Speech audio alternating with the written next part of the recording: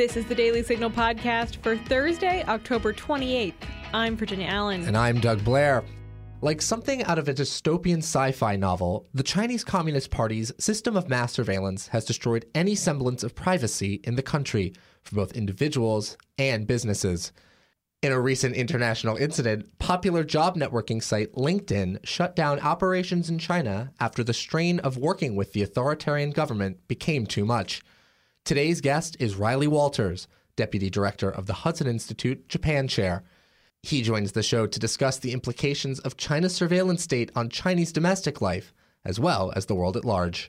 But before we get to Doug's conversation with Riley Walters, let's hit the top news stories of the day.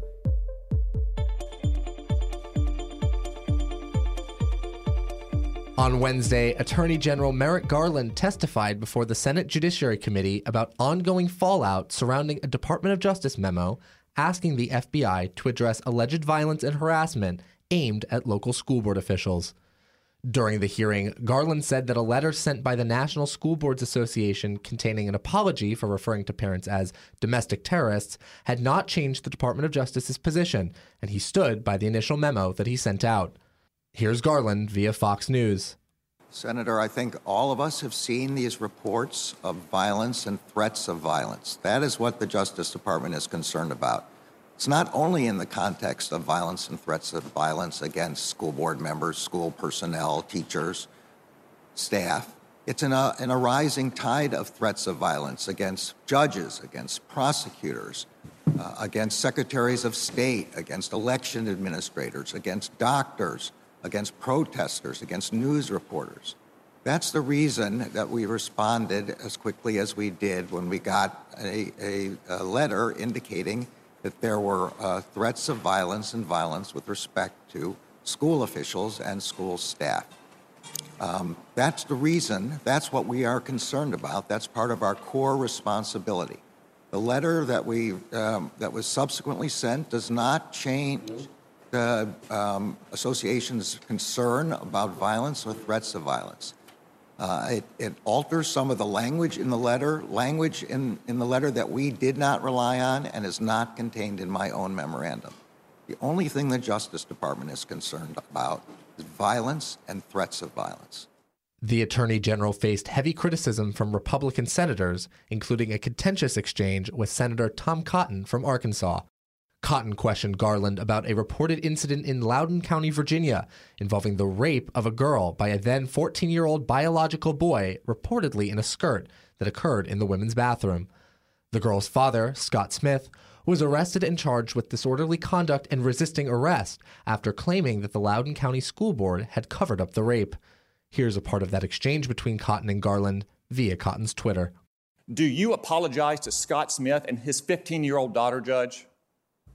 Senator, anyone whose child was raped is the most horrific crime I can imagine and is certainly entitled and protected by the First Amendment to protest to their school board about this. But he was cited by the School Board Association as a domestic terrorist, which we now know that letter and those reports were the basis for your... Senator, that's wrong. Shameful. Judge, this is shameful.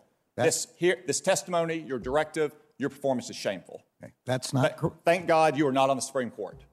You should resign in disgrace, Judge.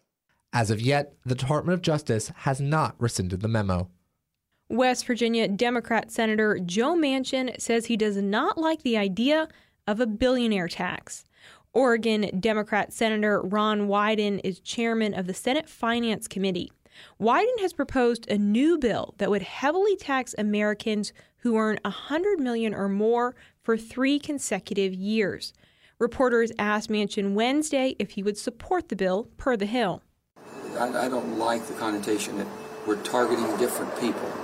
There's people that basically, they've contributed to society, they create a lot of jobs and invest a lot of money and give a lot to philanthropic pursuits. But it's time that we all pull together and row together. Senate Budget Committee Chairman Bernie Sanders appeared to be less than pleased with Manchin's concerns over the billionaire tax. He told reporters Wednesday morning that every sensible progressive revenue option that the president wants, that the American people want, that I want, seems to be sabotaged. But Wyden says he's going to keep promoting the bill. He said Wednesday that talks over the billionaire tax are going to continue. Consumers Research launched a new ad campaign on Wednesday targeting investment management company BlackRock's ties to the Chinese Communist Party.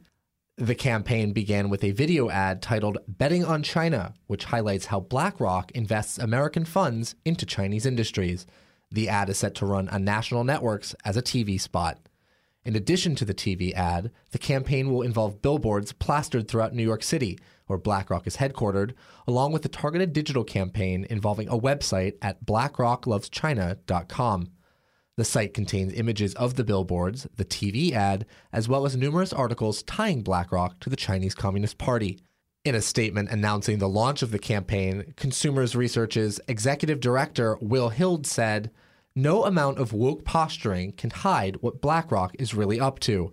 The idea that an American company is taking billions of dollars and using it to bet on China's success is extremely concerning. We can't allow this to continue. Funneling Americans' hard-earned retirement savings to China is unsafe from both a national security and financial perspective." Now stay tuned for my conversation with Riley Walters as we discuss the implications of the Chinese Communist Party's system of mass surveillance. Conservative women, conservative feminists. It's true, we do exist. I'm Virginia Allen, and every Thursday morning on Problematic Women, Lauren Evans and I sort through the news to bring you stories and interviews that are of particular interest to conservative-leaning or problematic women. That is, women whose views and opinions are often excluded or mocked by those on the so-called feminist left. We talk about everything from pop culture to policy and politics. Search for Problematic Women wherever you get your podcasts. Our guest today is Riley Walters, Deputy Director of the Hudson Institute Japan Chair. Riley, thank you so much for joining us. Yeah, thanks for having me. Of course. I wanted to have you on the show to talk about a troubling issue that is coming out of Asia, which is the Chinese Communist Party has begun ranking its citizens based on what it's calling social credit. Actions that the party likes will raise your score, and actions that the party dislikes will lower your score. So let's begin with, how did this system end up getting into place?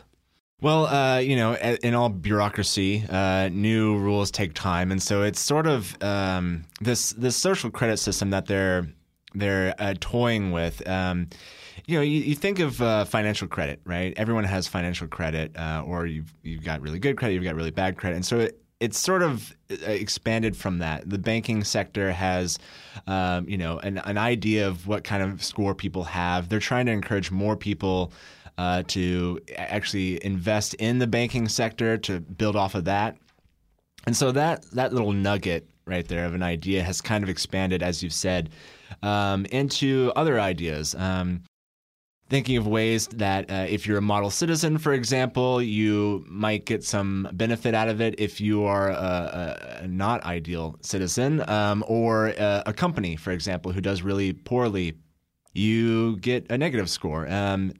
I want to say, though, it's not really a one score at this time. I think some cities perhaps have been toying with this idea of a single score, but it's a little bit more obscure than that because it touches so many different aspects of the society. There's the financial aspect of it. There's the societal aspect of it. There's, like a business side of it. It's a lot more complicated than, say, Doug has a score of 1,000, right? And you spit on the street, you minus 50 points. Right. You help an old lady cross the road, you get 100 points. It's not exactly that simple. Okay, so given that there are a multitude of different scores that we might be seeing here, it's not as simple as, one score in particular. What are some of the consequences of having a series of lower scores, or what happens if you have a particularly high set of scores? What are some of the implications for your everyday life? Well, I think they haven't really rolled out. I think there's actually more implications for business in this right now. For people, for individuals, essentially what it has meant, and really we've seen this happening over quite some time in China, is the elimination of anonymity, right? So your privacy, there's hardly anything. Privacy is becoming a scarce resource in China. And this is tied into that program. If you want to get a cell phone, if you want to get on the internet, you have to have your national citizen ID. And then this has implications for feeding into that score. And so anyways, going back to sort of, I think where we really see the effect is on businesses. Now, the positive side, there's not a whole lot on the positive side just yet, right? Communism isn't really known for really helping its citizens. But if you do bad things, you're going to get punished, right? And so what we see is things like blacklisting, right? If your company does bad things, and usually actually legitimately bad things, like if you use really terrible products, or if you cheat, or if you steal, things like that, you can be blacklisted, and that essentially means sometimes, again, the definition of the severity and the consequences varies. But what it could mean is, you have more inspectors coming to look at your business. You maybe you're not first in line for certain projects. Really, it just means more bureaucracy, which means more government intervention, which means if you're not in favor of the government, you're going to have a hard time doing business. So you mentioned some of these things that would affect the score of both a business and an individual. I do want to focus a little bit more on the individual. So you've mentioned that it's not as relevant to individuals, but what are some of the things that citizens are graded on in terms of these social credit scores? It could be a multitude of things. Again, I think various cities are still playing with this. We haven't seen this credit system, I think, in its full involvement, right? It's a relatively new government program. And, if you think about within the United States, we have federal and state programs. In China, you have cities, major cities, provinces as well, rolling out their own version of this. Again, like I was saying, looking more toward the positive side, like how do you encourage more people to do this? How do you encourage more people to do less of another thing? But to the actual grading of it, what influences it? Again, finance could be a big part of that. If you are known for taking loans and not paying them, think of things that affect your own credit score at home. If you have a lot of credit cards, if you have a lot of debt, that can negatively impact it. I think for people, it hasn't really hit a lot of the negative aspects yet, right? So as far as this scoring system is involved, we could talk about other things in China that if you do bad things, they'll come and get you. But as far as this credit scoring system is involved, it's pretty benign, I think, at this point, in relative sense. As long as you're not, ethnically Uyghur living in Western China, you're generally okay. As long as you don't have a lot of outstanding debt. Interesting. So, are there any examples that we can point to of Chinese businesses or citizens who have gotten punished for having problematic scores or something that's cropped up in that way? Yeah, you can go online. Usually, I would think it's pretty hard to find in English, given that, a lot of this isn't necessarily covered in Western media. Usually, there's some good websites that'll translate Chinese news or Chinese local, like provincial court documents, things like that. But I think there's a few. I can't think of any names.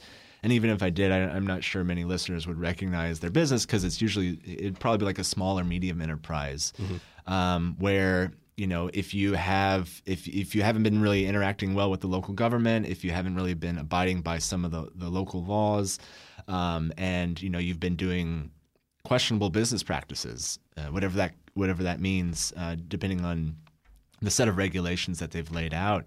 I think there's a few who've been blacklisted already. I don't have a concrete number, of course, of how many is on this list. One of the things I think this whole system is actually established to design is a self regulating mechanism, right? So it's essentially, you hear about it, right? And so you're worried. You yourself as an individual or a business you hear about this system and worried that you could potentially be on the wrong side of this list one day. And so it's sort of a not self-censoring, but sort of in that same manner, a self-regulating mechanism to make sure that you do better without the government actually having to get involved. Right.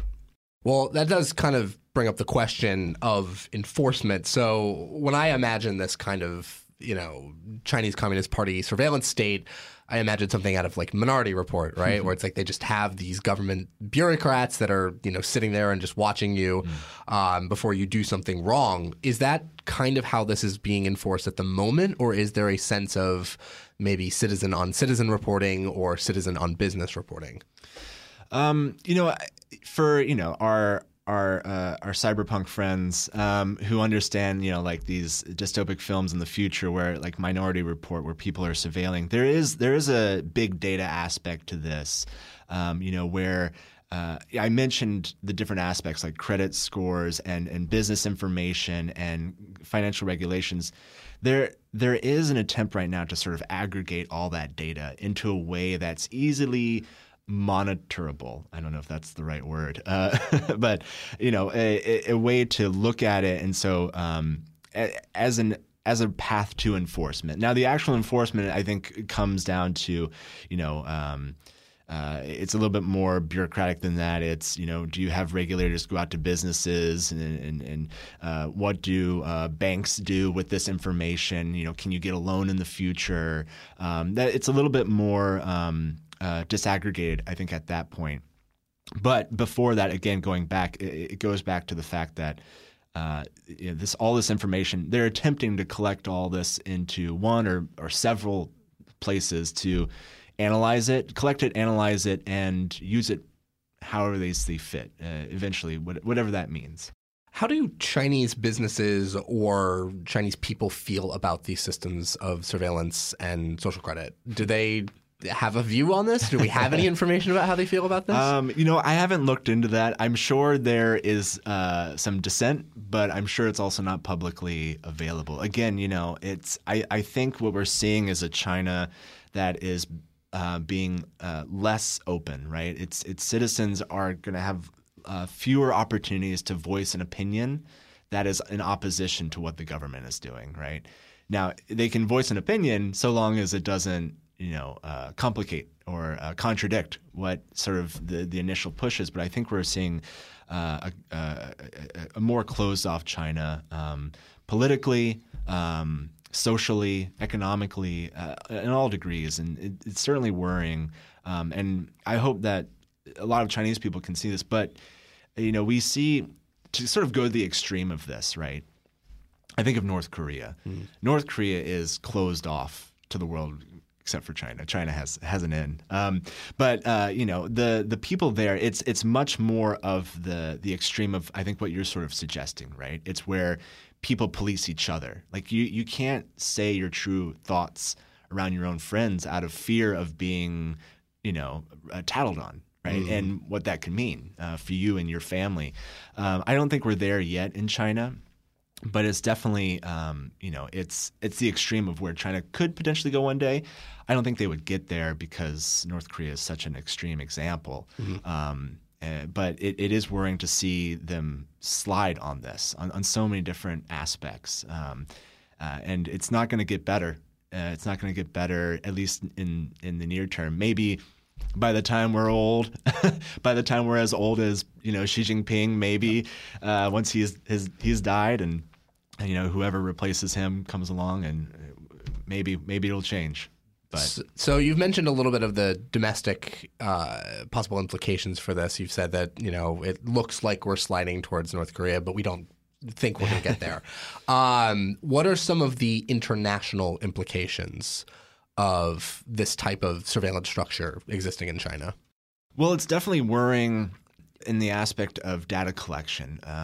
We've been talking about this for years in that China has these national security and cybersecurity laws, which effectively means Beijing can access any information within its country at any time. And, it's questionable what Chinese telecommunications or and IT companies abroad are doing if asked, basically, if asked for information outside of China, right? So if you happen to be one of the few people left in the United States who has a Huawei phone, or if you live in Europe and you have some Chinese telecommunications device, is that information being transported back to China? Now, if it's already in China, you're out of luck. It's there. If it's not, and it's in the United States, if it's in Europe, if it's in Asia, somewhere else like Japan or Korea, you might be fine. But again, it's hard to have some of that insight in whether it's going back. But once it is back, it's there, and the Chinese are very adamant that this is necessary for their national security to have access to any information anywhere at any time. And sometimes companies, they try and say things like, no, we don't give them our information domestically, but that's true. It's probably something in the language that they're saying, right? It's a little bit different. They're saying we're not actively giving it to them, but if asked, they would give it to them. If I can just sort of give an example of sort of the ways that I think a recent example of what's happening. You heard about LinkedIn? Yes. In China? I don't know if that was on your list. No, go, please. Yeah. So LinkedIn, we're all sort of familiar with it. If you're looking for a job in the United States, usually it's a good resource. It's much better than USA Jobs. Maybe, I don't know. But LinkedIn is in China. It's one of the few American Western websites to have full access in China. Full access with a large asterisk there. Right. But anyways, they just recently announced that they can't do business in China anymore. Not with their model. So they're effectively going to have to pull out of China because of many of these laws that China has about information collecting and policing what's allowed on their website, basically free speech, right? You're not allowed to say certain things. There's some very famous and well-known reporters, I think, in town here, who have a dual American LinkedIn website, which they can't effectively use because of that different system that China has. And so LinkedIn's having to pull out. They're actually going to create a whole separate entity for the Chinese market, which is purely jobs. It's basically benign, like this job is available, but if you think about what LinkedIn is in the United States, you can comment about anything. I actually posted recently about this and about how poorly LinkedIn is managing this. I could say on LinkedIn how bad LinkedIn is doing, but in China, that doesn't really work anymore. Right. So given that this is something that has international implications, what has been the response from international either bodies, including the UN or the WTO, and then other countries, the United States obviously included in that, but maybe Western Europe? What are some of the responses from the international community? Well, I think on the censorship side, there's definitely a concern about the viability or the future of free speech in China. It's concerning to see any country walk back on the ability for its citizens to share their thoughts and not be punished, right? So there's a societal aspect to that. There is a security concern, I think, if we're thinking about Chinese businesses abroad. And what it can mean for the protection of your personal information. You would expect local businesses to do their due diligence and make sure that your proprietary information is protected, right? But there is a question now of whether that's true with dealing with Chinese companies. And I think for international businesses, they're looking at the business environment in China and really questioning. I give businesses a bit of a break. I think they understand. A lot of them understand that China was never an ideal market, but and so they see the environment there, and they've always sort of expected things to deteriorate, but probably not as quickly as they have over the past 5 years. And so I think a lot of companies are sort of pushing up their timeline of questioning how much longer they should be in China. And it's not an easy question. I feel bad for a lot of investors, but at the same time, there are other places to invest as well. which are probably just as thriving of a market. One of the things that we do hear sometimes about businesses in China is this concept of decoupling, right? Where you kind of we're not going to sell in China anymore, or I've even heard there's sort of the three-prong solution, right? It's either you go full in on China and abandon other markets, you go full in on exterior markets and abandon China, or you try to make it work. And the third one seems to be the least likely because those are just it's like oil and water. I mean, what are your thoughts on that concept? There's no one solution. As the Japan chair, H.R. McMaster at Hudson says, decoupling is a red herring. It's not a viable strategy. It's an intent, and intent isn't strategy, right? It's you might not want people to deal with China, but that's not a strategy. Right. For businesses and even people, there's no one solution. We mentioned LinkedIn. Basically, LinkedIn's going to have to split off an entire new entity to deal with within China. Some companies, they're a little bit more flexible. They're willing to stay there. I think I'm trying to remember all the companies, but like Microsoft, I think still has some businesses in China. Apple, of course, Starbucks, Deere, I think, farm equipment. There's a lot of well-known Western companies that rely on the manufacturing within China. Some have decided that they're looking around. They're looking at alternative markets. Usually, Southeast Asia it's a growing market, and so that they'll usually look there. And then others, who have been in China for as long as they have, say, we know what we're doing. We've been here for long enough, and we're not going to go anywhere else because China is as much as their economy seems to be deteriorating, it's still growing faster than many of the other alternatives, and we're willing to take the risk at the potential gains, right? Because that's what business is. It's gains versus risk, and so they're willing to make that bet. As we wrap up this interview, if you could just point our listeners maybe in a direction if they want to learn more about these data questions or questions about the Chinese sort of approach to how they interact with their own businesses and businesses from the exterior, the social credit system as a whole, where would you point them and where can they go? Ooh, where do I start? Just one really useful resource that I find is the State Department actually has this annual paper that they'll publish called their Investment Environment, I believe it's called, or no, Investment Climate Report. I think that's what it's called.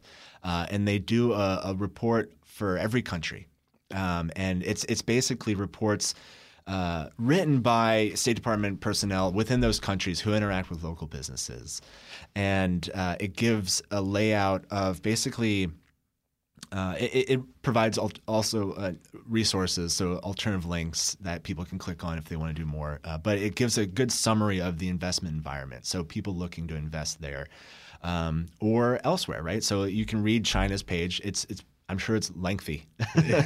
I'm sure there's a lot of concerns, but you can look at other alternatives as well, like Japan, South Korea, Vietnam, and see how people are thinking about these different environments. That's one I would point people to. Thank you so much, Riley, for joining us. That was Riley Walters, Deputy Director of the Hudson Institute's Japan Chair. Again, thank you so much for your time. Thanks. It's good to be back. Thanks. Of course, yeah. And that'll do it for today's episode. Thanks so much for listening to the Daily Signal Podcast. You can find the Daily Signal Podcast on Google Play, Apple Podcasts, Spotify, and iHeartRadio. Please be sure to leave us a review and a 5-star rating on Apple Podcasts and encourage others to subscribe. Thanks again for listening, and we'll see you all tomorrow. The Daily Signal Podcast is brought to you by more than 500,000 members of the Heritage Foundation. It is executive produced by Virginia Allen and Kate Trinko. Sound designed by Lauren Evans, Mark Guiney, and John Popp. For more information, please visit dailysignal.com.